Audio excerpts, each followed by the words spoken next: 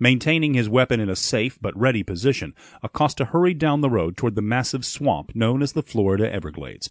While he was certain that many bodies had been disposed of in these alligator-infested waters, he had no intention of letting it happen today.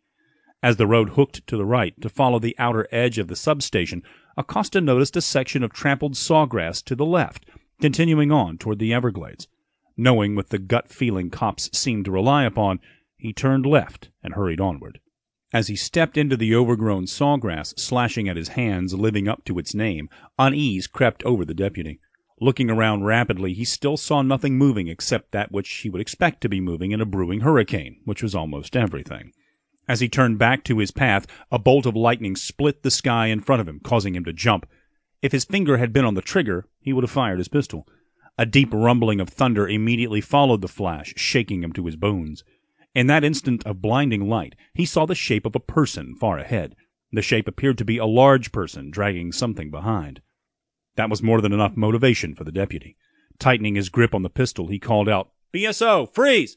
But his voice was washed away in the continuing wind, almost as if it truly was being carried away as it came out of his mouth.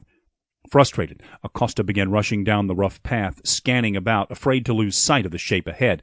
The sawgrass whipped at his uniform, its scratches on his hands all but unnoticed in his urgency. The flashlight beam bobbed along the path as Acosta ran headlong into the unknown. The unknown made itself known all too well. Less than 2 yards ahead, a long, dark form shot out of the grass to block the deputy's path. The light hit the cause of nightmares for too many Floridians. A shiny black alligator stood in Acosta's way, a low hiss emanating from the beast. It must have been at least 10 feet long, and the way its teeth glistened in the bright light turned Acosta's guts to ice. "Shit!" he exclaimed, realizing that he had to make a choice.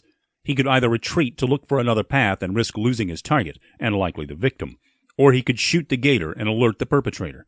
Glancing backward, he saw the grass parting to reveal another person in a dark green poncho and Smokey the Bear hat, heading his way.